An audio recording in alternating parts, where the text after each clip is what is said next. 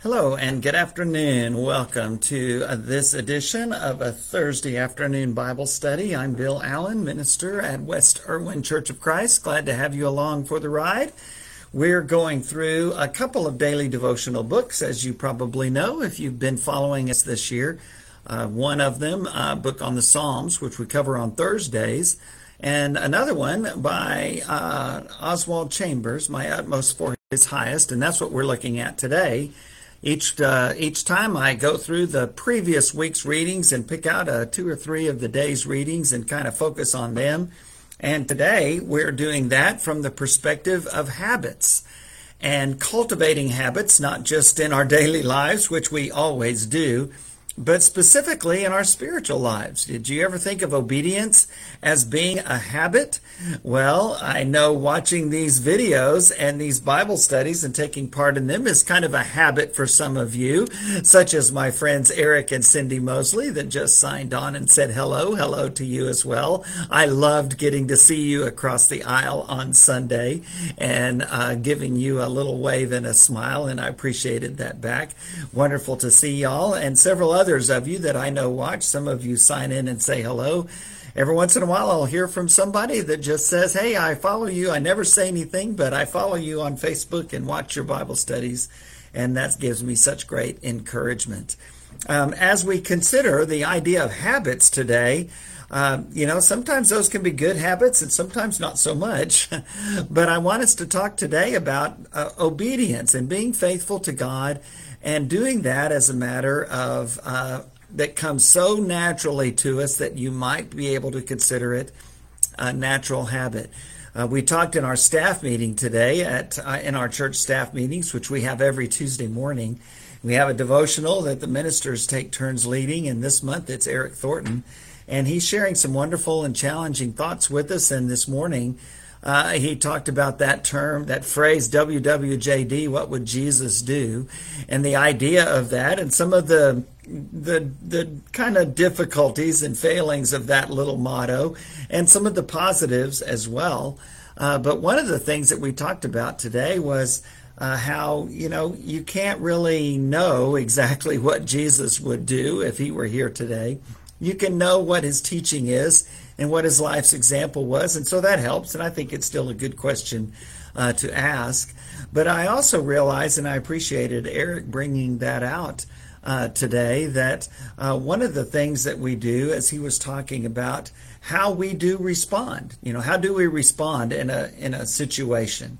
We make a lot of decisions and a lot of choices. Some of them are more significant than others, but every day we make a ton of those. And how do we know we're going to do the right thing? How do we know when the pressure's on in one of those really urgent, instantaneous, it seems, momentous decision-making moments? Well, I think as Eric shared, it's what we do all the time. Are we pointed towards Jesus? Are we living faithfully to him each day? Are we seeking that those decisions and choices we make are the ones that he would want us to make as best we know, from studying his word and from prayer and from the guidance and counsel of trusted friends and church leaders? So it's interesting to me that this past few days, Oswald Chambers in his book actually spoke about some related topics, but from the perspective of habits. And he had a few different lessons about that. The first one, it was entitled The Habit of Having No Habits. That sounds like preacher talk to me, doesn't it, to you? But he quotes a verse from 2 Peter chapter 1, and I wanted to read the whole passage. He quotes just one part of one verse. But listen to these words, and you probably have read this passage many times and have probably covered it in Bible studies. I know a few years back in our summer series here at West Erwin Church, we had this passage as our theme for that summer, and each week, we had one of these great spiritual truths that we shared and emphasized. So 2 Peter 1, starting at verse 5. For this very reason, make every effort to add to your faith goodness, and to goodness knowledge, and to knowledge self-control, and to self-control perseverance, and to perseverance godliness, and to godliness mutual affection, and to mutual affection love. And then note what he says in verse 8. For if you possess these qualities in increasing measure, they will keep you from being ineffective and unproductive in your knowledge of our Lord Jesus Christ. If you have these things in increasing measure, another version, if these things are yours and abound, if you're growing in these things. At the end of this book of 2 Peter, Peter will tell us that we should grow in the grace and knowledge of our Lord and Savior Jesus Christ. So what habits are you cultivating and developing as you grow in the grace and knowledge of Jesus Christ? As you have all of these characteristics I just read in increasing measure. What does that mean? Well, we'll share a few thoughts about that today. There are times, Chambers writes, when we are aware of becoming virtuous and godly, but this awareness should only be a stage we quickly pass through as we grow spiritually.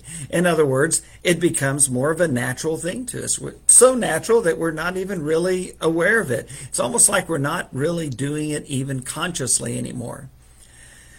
And one of the things that he brings out is if we stop at this stage where we're very much aware of the good that we're doing and the faithfulness that we're practicing, then we will develop a sense of spiritual pride. And I think that's right.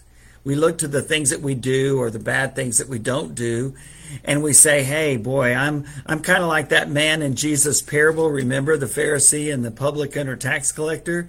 The Pharisee that was well respected by all the Jews in Jesus' parable, of course, story, beat his breast and looked up to heaven and said, you know, God, you're really lucky to have me on your team, so to speak. I don't do all these bad things. I do all these good things. Not even like that tax collector over there. Well, that kind of pride at those good habits, and what he talked about were good things, no doubt. But he didn't have the humility that the publican had, the tax collector had, because he stopped at this stage where he was growing in these spiritual characteristics and these habits, but they were not coming natural to him. In our discussion this morning, Tucker, one of our other ministers, Tucker Sullivan, shared that it's the difference between just being defined by the things that you do versus being defined by your identity. And so if we have our identity in Jesus Christ, then we're not pointing to the things that we do or the bad things that we don't do, but rather we're pointing to Jesus, and we're just saying, this is who I am. And so naturally, this is how I live. Well, that takes a long time to develop that kind of identity, and that's what we should all be striving toward. With godly habits is to immerse in the life of the Lord till they become such a spontaneous expression of our lives that we are no longer even aware of them. Maybe you're there already. You're such a wonderful, mature, humble Christian that you don't make a big deal about it, but this is just who you are. It's not like you have to try real hard to do the right things, although we all have our struggles, but it's more of just that something that comes naturally. It's that spontaneous expression, and you almost do it without thinking about it. How does that happen? Well, it happens by doing the right things every day, making the right choices, making the good choices, being willing to put others before yourself, being willing to put God's word first of all, and giving it the highest priority. And then as you go through each day and you're faced with those decisions, you get it. A lot of families have grown up attending church and worship services, and these days that's becoming less and less prevalent, and that's very disturbing. Because I remember, when our kids were little, they didn't have to ask, are we going to go to church tomorrow? We always did.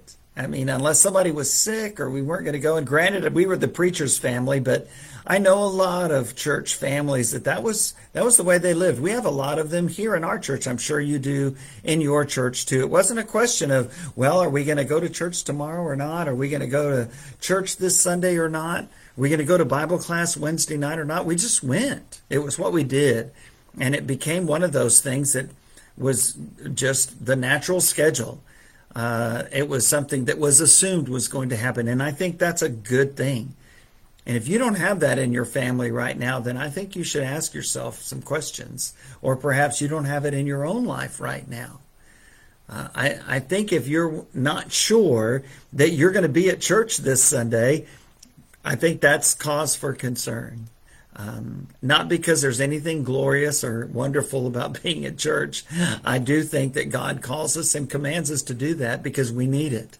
And because others need us to be there for encouragement's sake.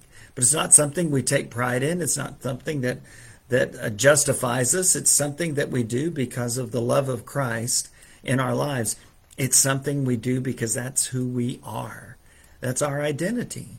That's the habit that we have developed. Are you in the habit of attending church services? Are you in the habit of reading your Bible every day? Every day. Are you in the habit of praying to God regularly throughout the day? And maybe you pray first thing in the morning, or you fall asleep praying, and people have asked me, is that okay? I feel guilty about doing that. No, don't feel guilty. It's wonderful that you would be talking to God as the last moment of your awake day. I think that's wonderful. One of the things that Chambers warns about is taking that Christian habit that's a good thing and then glorifying it and turning it into your God. The habit of prayer or Bible reading at certain times of your day, he says, is a good thing, but be careful that you're not worshiping that habit rather than the God that has called you to live that way. Love means, he says, that there are no visible habits, that your habits are so immersed in the Lord that you practice them without realizing it.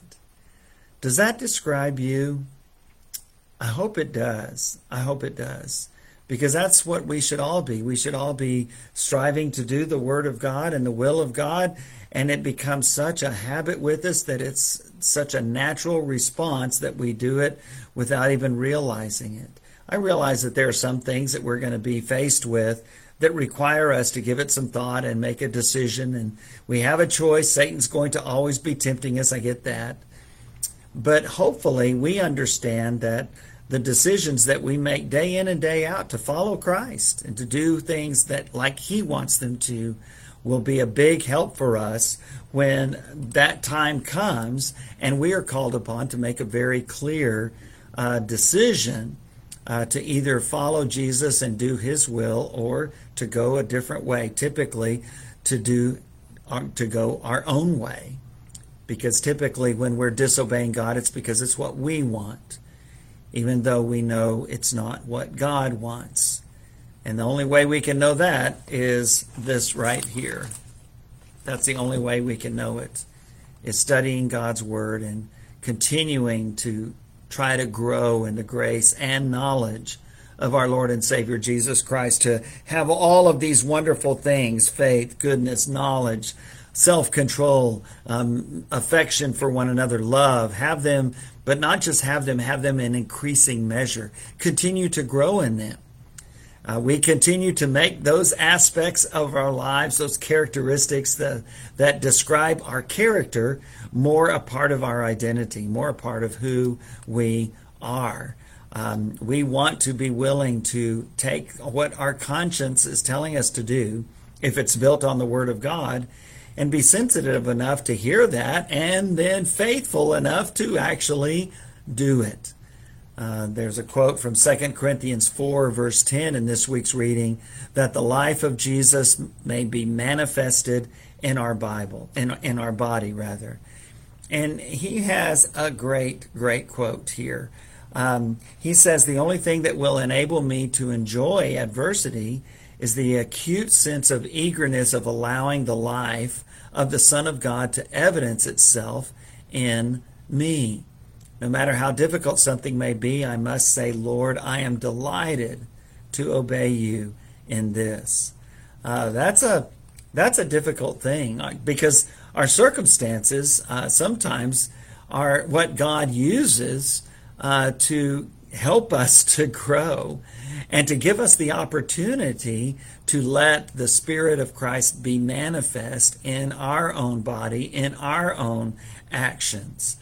Sometimes we go through adversity for one reason or another, and God can use that time to strengthen us, to mature us, and to help us to be more faithful to Him. Again, we want the things of Christ to be seen in us. We want to be faithful to Him. And I love this quote, probably my favorite quote from this week's reading. You did not do anything to earn your salvation, but you must do something to exhibit it. I think that's one of the things that I found in years and years of ministry that people really struggle with. The difference between the good things that we do, the good habits that we make, living faithfully to Christ and obeying His Word, the difference between that and trusting in that obedience and those things that we do, those habits we develop for our salvation, because that's not where our salvation lies. We don't do anything to achieve or to earn or to deserve our salvation. Christ did that on the cross, and we respond with faithful obedience in the response of faith. We're baptized into Christ, buried with Christ through baptism into death, and raised to live a new life. And that's what we're talking about. We're talking about that new life. And a part of that new life is cultivating habits of faithfulness, developing habits of faithful obedience. You did not do anything to earn your salvation, but you must do something to exhibit it. That aspect of Christ Jesus must be manifested. It must be seen in your own life. Do people see that? Hopefully they do. We spoke in our Bible class this last Sunday morning about that great passage in 1 Peter 3 that says, always be ready to give an answer to everyone who asks you about the hope that you live with. Do it with gentleness and respect, but be ready. Now, why would they ask us why we have hope? Well, it's because the hope of Jesus Christ is being made manifest. It's being seen in our lives. It's being seen in the habits that we demonstrate every day, not because we want people to think we're wonderfully spiritual or great, faithful people. We are pointing them to Christ through our faithful lives. And so we're trying to encourage them to ask, why do you live that way? And the answer is that one word answer, as we said Sunday morning in class, that all the kids know is the right answer when the teacher asks a question, and that simply is Jesus. No matter what the question, that's the answer. And when people ask you about the hope that you have, hopefully you're living that way, first of all. You've developed some habits to where enough people see that hope in your life. And so when they ask you, in this day and time especially, it's so crazy, how can you live with such hope and such joy? How can you be so kind to people who are not necessarily kind to you or anybody else? The answer is Jesus. Jesus has had an impact on my life. And because of that, I want to try to let His Spirit and His will be seen every day in my life. It doesn't save us because we're already saved. His blood has washed away all of our sins. But we want people to see His love and His word lived out in our lives. That's how we want to live. We don't want to be grumpy grouches. We don't want to be anxious people that are so afraid and paranoid about the way things are and what's going to happen tomorrow that we have no assurance when we sing that great hymn, Blessed Assurance. It's a lie because we don't feel assured at all. And that's so sad. Jesus has promised us that we'll have trouble in this world, but He's also promised us and told us that He's overcome the world through His death and burial and resurrection. And as the saying goes, we can take that to the bank. We can trust in that. And that's what our trust is in, not in our lives, but in the life and death and resurrection of our Savior, Jesus Christ. And so because of that, every day we try to fulfill His will for our lives. We try to do what His Word says and faithfully obey, not perfectly because we sin, but trying to do what's right and trying to do the very best that we can.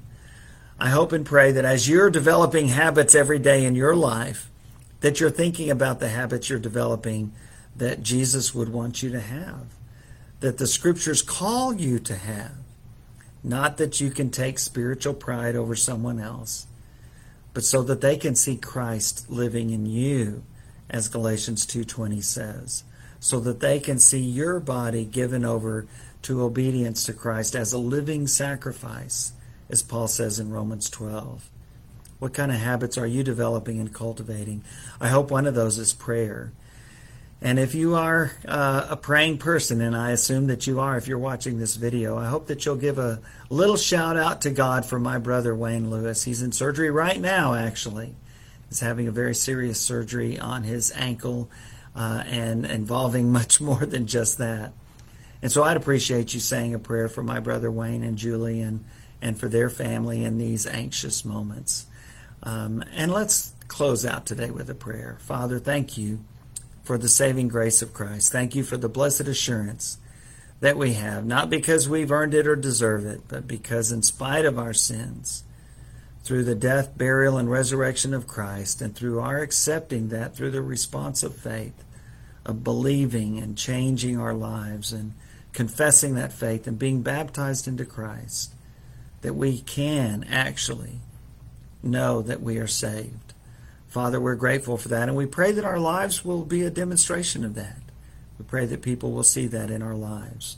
Father, there are many who are struggling today, and I just pray today, and maybe a little bit selfishly, that you would bless my brother and my sister-in-law and my sister and all of our family as we're a little bit concerned for our brother, and we pray that you would bless Wayne and those that are ministering to him today. I know, Father, in fact, our prayer list this morning in our staff meeting was so long. And so I pray, Father, that you would be with those that need you in a special way tonight or today, and that you would bless them through the night and through the days ahead. Father, help us every day to cultivate habits so that as we consider the right things to do, that because we do them every single day, it becomes more and more something that we do without thinking, that we do naturally, because that's who we are. We pray these things, Father, in Jesus' name. Amen. Thanks for letting me ask for a prayer for my brother, and I hope that you'll continue to remember them throughout today and throughout this week. And I look forward to being with you on Thursday as we get back into the Psalms. God bless.